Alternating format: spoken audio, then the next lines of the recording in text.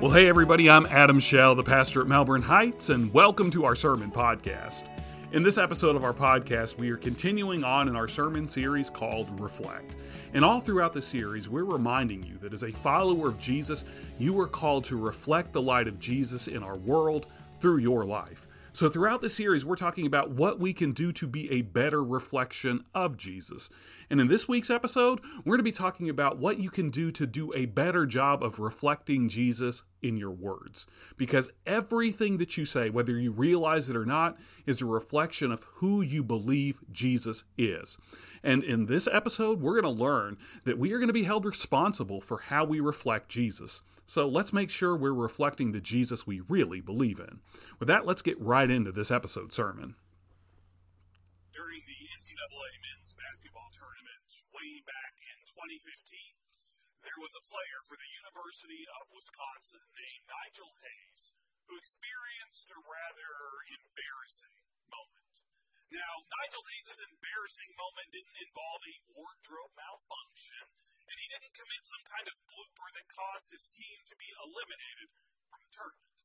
Nigel Hayes' embarrassing moment didn't happen on a basketball court at all. It actually happened when Hayes was surrounded by a handful of reporters in a small room taking part in a press conference.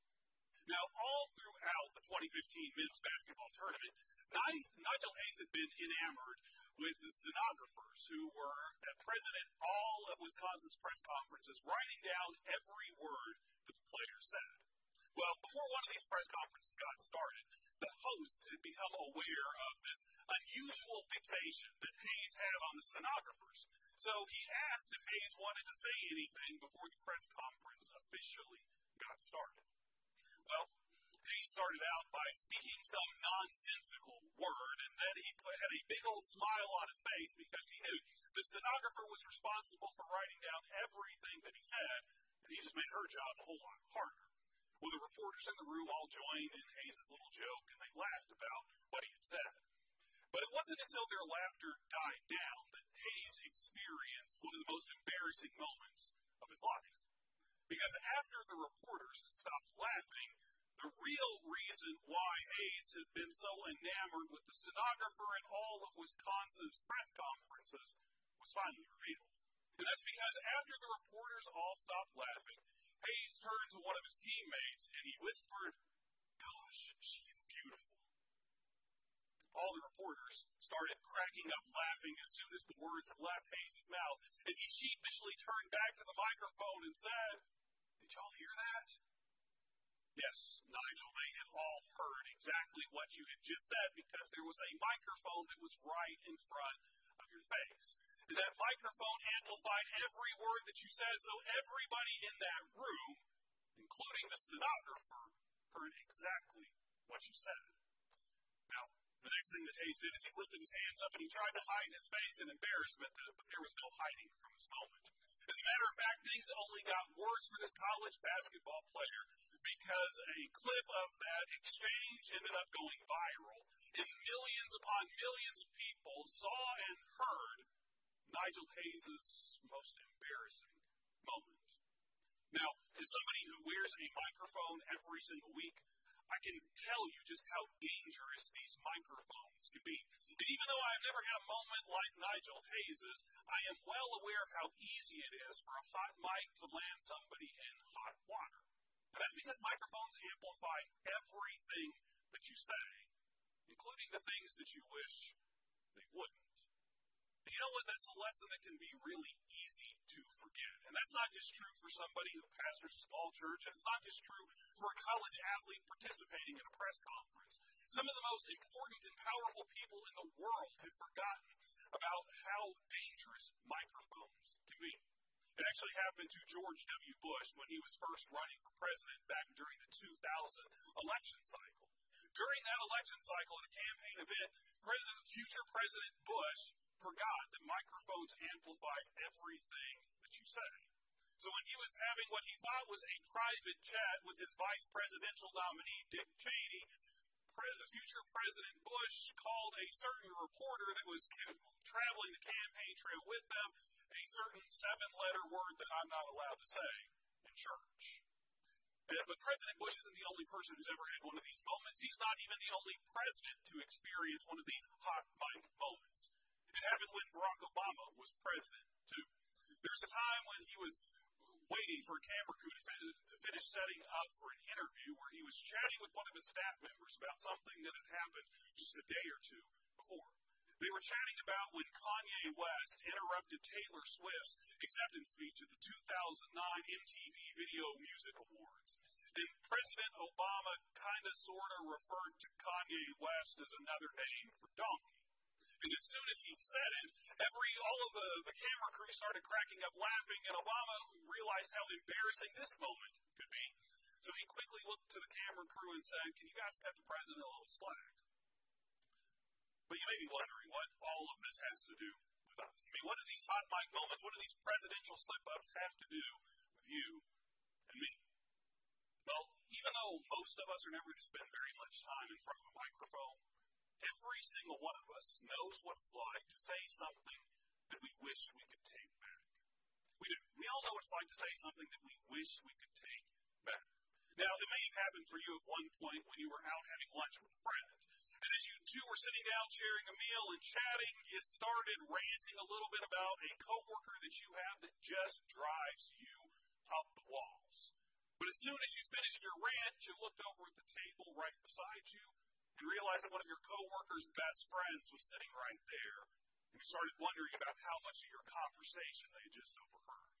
Or maybe it's happened to you when you were texting with one of your best friends, and during that text conversation you were having, you started venting a little bit about your frustrations that your husband never changes the toilet paper roll, or that your wife never puts the lid back on a tube of toothpaste. But as soon as you send in that message, you started freaking out because you realized that instead of sending that message to your friend, you accidentally sent it to your spouse.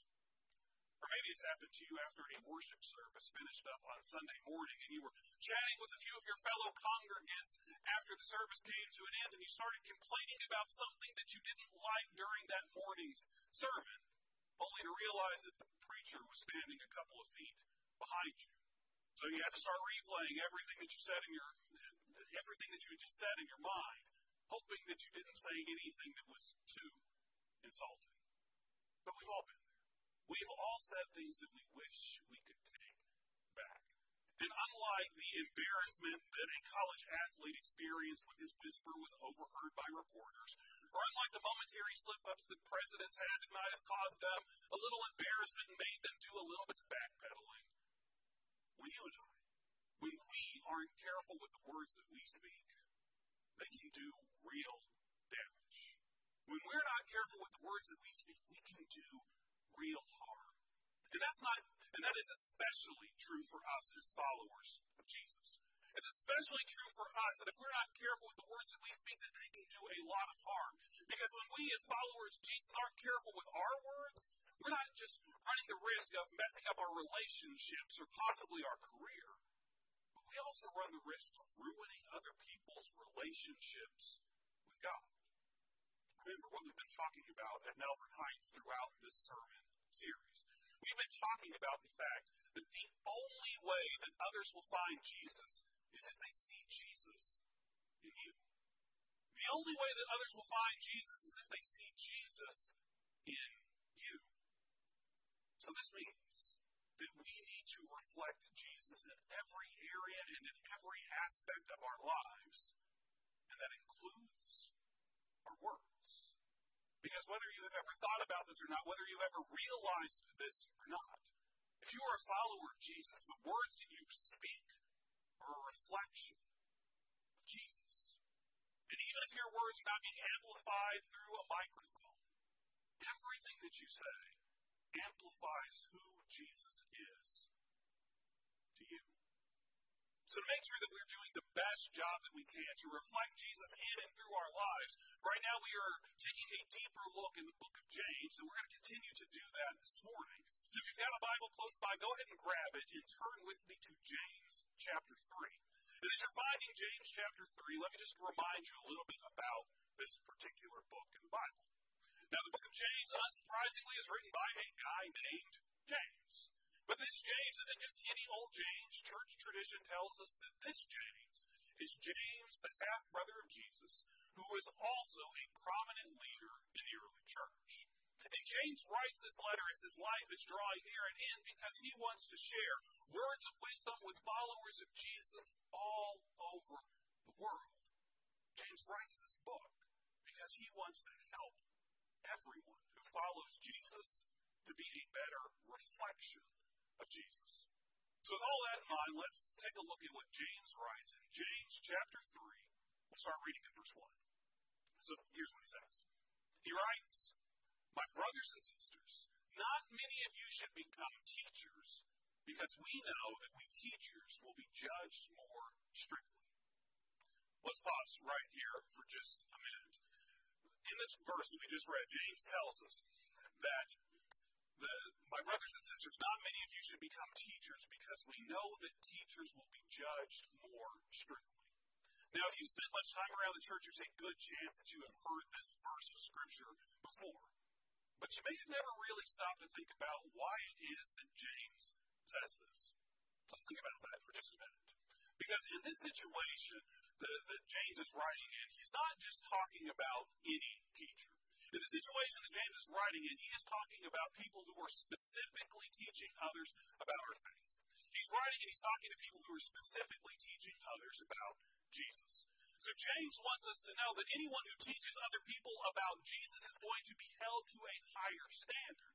And he wants us to know that because when you are teaching someone else about Jesus, you're not just speaking on your own behalf.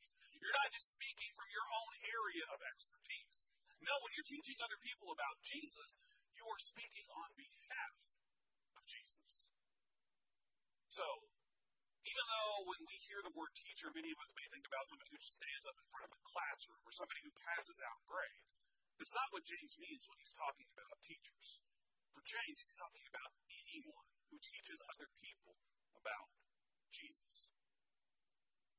And for James, that's everybody that he is writing this letter to. That's everybody that is going to read this letter. That is everyone who is a follower of Jesus. It's all of us. So whether you've thought about it or not, whether you've realized it or not, as someone who follows Jesus, you are teaching other people about Jesus. As somebody who follows Jesus, you are teaching other people about Jesus. So James wants to make sure that we are doing the best we possibly can with this. You're teaching other people about Jesus because you are a reflection of Jesus. As a follower of Jesus, you have taken the name of Jesus. You've picked up the name of Jesus for yourself, and that means that you're going to be held responsible for how you carry the name of Jesus in your life. So James wants to make sure that we do the best job we possibly can reflecting the name of Jesus, because all of us who say we follow him, we're going to be held responsible for how we reflect Jesus in our lives. So with all that in mind, let's turn back to James chapter 3 once again, and we'll pick up reading in verse 1. Here's again what James writes. He says, "My brothers and sisters, not many of you should become teachers, because we know that teachers will be judged more strictly. We all make mistakes often, but those who don't make mistakes with their words have reached full maturity. Like a bridled horse, they can control themselves entirely. When we bridle horses and we put bits in their mouths to lead them wherever we want, we can control their whole bodies. Consider ships. They are so large that strong winds are needed to drive them, but pilots direct their ships wherever they want with a little rudder. In the same way, even though the tongue is a small part of the body, it boasts wildly. Think about this. A small flame can set a whole forest on fire. Well, the tongue is a small flame of fire, a world of evil at work in us. It contaminates our entire lives. Because of it, the circle of life is set on fire. The tongue itself is set on fire by the flames of hell. People can tame and already have tamed every kind of wild animal or bird or reptile and fish. No one can tame the tongue, though. It's a restless evil, full of deadly poison. With it we both bless the Lord and Father and curse human beings made in God's likeness. Blessings and curses come from the same mouth. My brothers and sisters, it shouldn't be this way. Both fresh water and salt water, they don't come from the same spring, do they? My brothers and sisters, can a fig tree produce olives? Can a grapevine produce figs? Of course not. And fresh water doesn't flow from a salt river spring either. So when you stop and you think about what James is trying to tell us in James chapter 3, it's pretty clear that James wants all of us to understand that our words are powerful. Your words are powerful. And there's a poet by the name of Sanabar Khan who does a really good job of describing how powerful our words could be in one of her poems. When she writes, words are powerful forces of nature. They are destruction. They are nourishment. They are flesh and they are water. They are flowers and bone. They burn. They cleanse. They erase. They itch. They can either leave you feeling homeless or brimming with home. This is why the book of Proverbs, which is essentially just a book of wise sayings, tells us the tongue has the power of life and death, and those who love it will eat its fruits. Our words are powerful. This is something that Larry David, who is the co-creator of the iconic sitcom Seinfeld, as well as the creator and star of a show called Curb Your Enthusiasm, experienced firsthand at one point when he was attending a baseball game at Yankee Stadium. Now, when the folks at Yankee Stadium realized that there was a celebrity in their midst, they put Larry David's picture up on the Jumbotron for everyone to see. Well, when the 50,000 people that were in the crowd that day saw a local Brooklyn hero on that big Jumbotron, they all stood up and gave Larry David a standing ovation. And in that moment, Larry David experienced how the cheers of a crowd, how other people's words can lift you up, have the power to lift you up. Just stop and think about it for a minute. Can you imagine what it would be like to have 50,000 people cheering for you? It's going to be a pretty cool experience. But a little bit later on in that night, Larry David would experience just how destructive words can be. And that's because he was leaving that baseball game with a few of his friends. Somebody driving down the street yelled through the window of their car something along the lines of, "Larry David, you stink." Only they said something that I probably shouldn't say during a sermon. Well, Larry David's friend said that after that encounter with that one person driving down the street, the applause of 50,000 people paled in comparison to the nasty remarks of just one person. For the rest of the night, all that Larry David could think about was the nasty, negative, rude comment that one person made. That's how powerful our words can be. They can override 50,000 people cheering you on. Just one negative comment. Now, I know what you may be thinking after hearing that story. What's the big deal? A celebrity probably shouldn't have their feelings hurt when just one person says something negative about them. But put yourself in his shoes. How would you feel if somebody said something negative about you? It's probably not a hard question to answer because every single one of us have been in that place. We have all had people say negative things about us, so we know exactly what it feels like, and none of us enjoy it. Now, there are some people that are worshiping with us right now, that in spite of whatever it is that you have gone on to accomplish in your life, you can't do anything without hearing that one negative comment that your mother or father made to you when you were growing up. For other people that are worshiping with us right now, there's that one thing that somebody that you once called a friend said about you that continues to resonate in your life and continues to affect your relationships with people today, even though it was said so long ago. For some people, no matter how many times someone tells you that you're talented or that you're gifted, all you hear is that one boss or that one teacher who told you that you weren't good enough. And no matter how long it's been since we've heard these negative comments, they continue to replay and they continue to echo in our ears. And these words are amplified through our lives and through our hearts, even without the help of a microphone. words are powerful. So when we say negative things, we can completely destroy other people. And for us, as followers of Jesus, when we say negative things, it's not just our words that are being amplified. And that's because we are a reflection of Jesus. So when we say negative things, it's like Jesus says them too.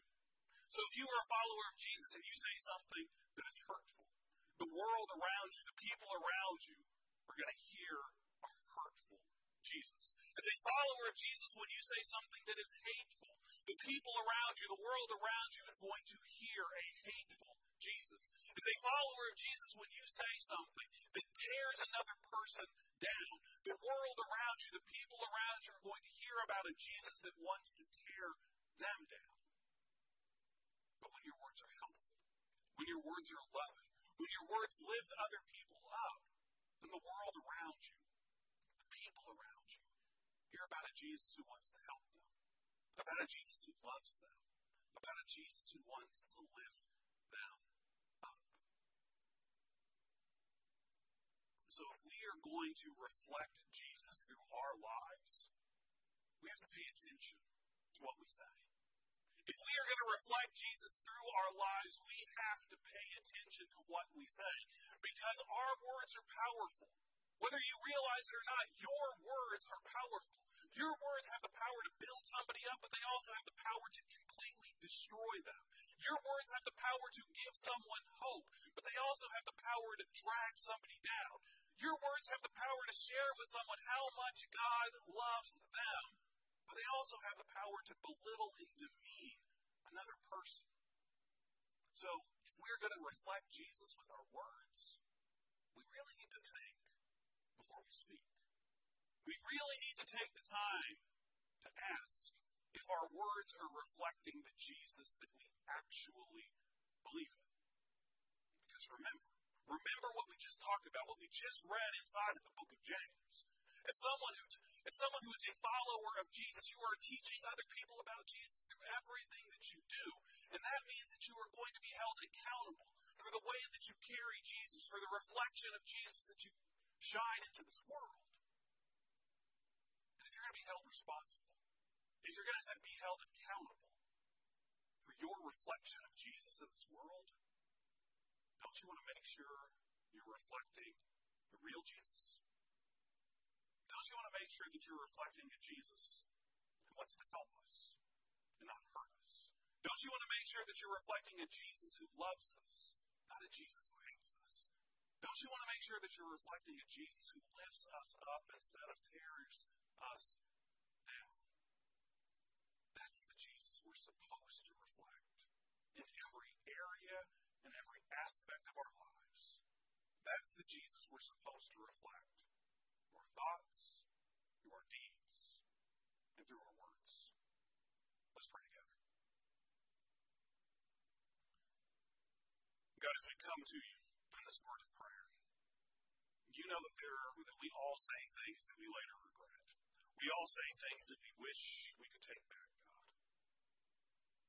And that's because we forget how powerful our words can be.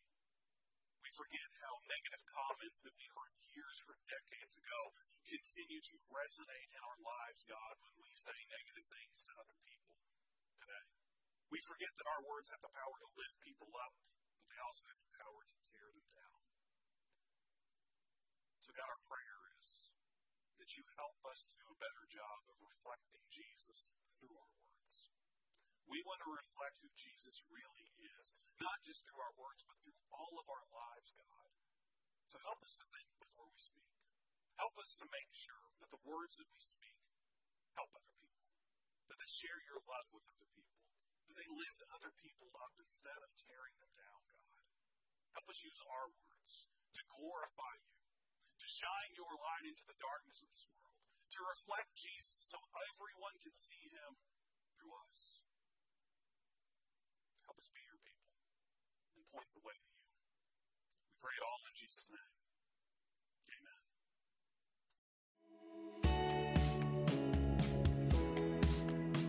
Well, hey, it's Adam again, and I just want to thank you for tuning in to this episode of our sermon podcast. And I hope that this episode has shown you that as a follower of Jesus, you're going to be held accountable for the way that you reflect Jesus in and through your life, and that's true in every area and aspect of your life, including your words. And I hope that you've also been reminded that your words are powerful. Your words can build someone up and they can tear them down. Your words can give someone hope or you can drag them down. Your words can share with someone that God loves and cares for them, or you can make them feel like they're less of a person. So make sure that you're speaking the words that reflect the Jesus that you believe in, a Jesus that loves us, a Jesus that cares about us, a Jesus that wants to lift us up. Well, in our next episode, we're going to continue on in the sermon series, and we're going to be thinking about how we can do a better job of reflecting Jesus in our lives instead of showing our selfishness. So I hope that you'll come back and join us when our next episode drops. As always, if you subscribe to this podcast, that episode will be sent straight to your favorite podcasting app, and you don't have to wait for next Tuesday to roll around for another episode to drop. We would love to have you come and worship with us online every Sunday morning. We worship at 10:30 a.m. Eastern Time at mhbclouisville.com/live. We'd love to have you come and join us. Well, until next time, I hope that you guys have a great week. I will be praying for you, and we'll see you back here soon for another sermon podcast.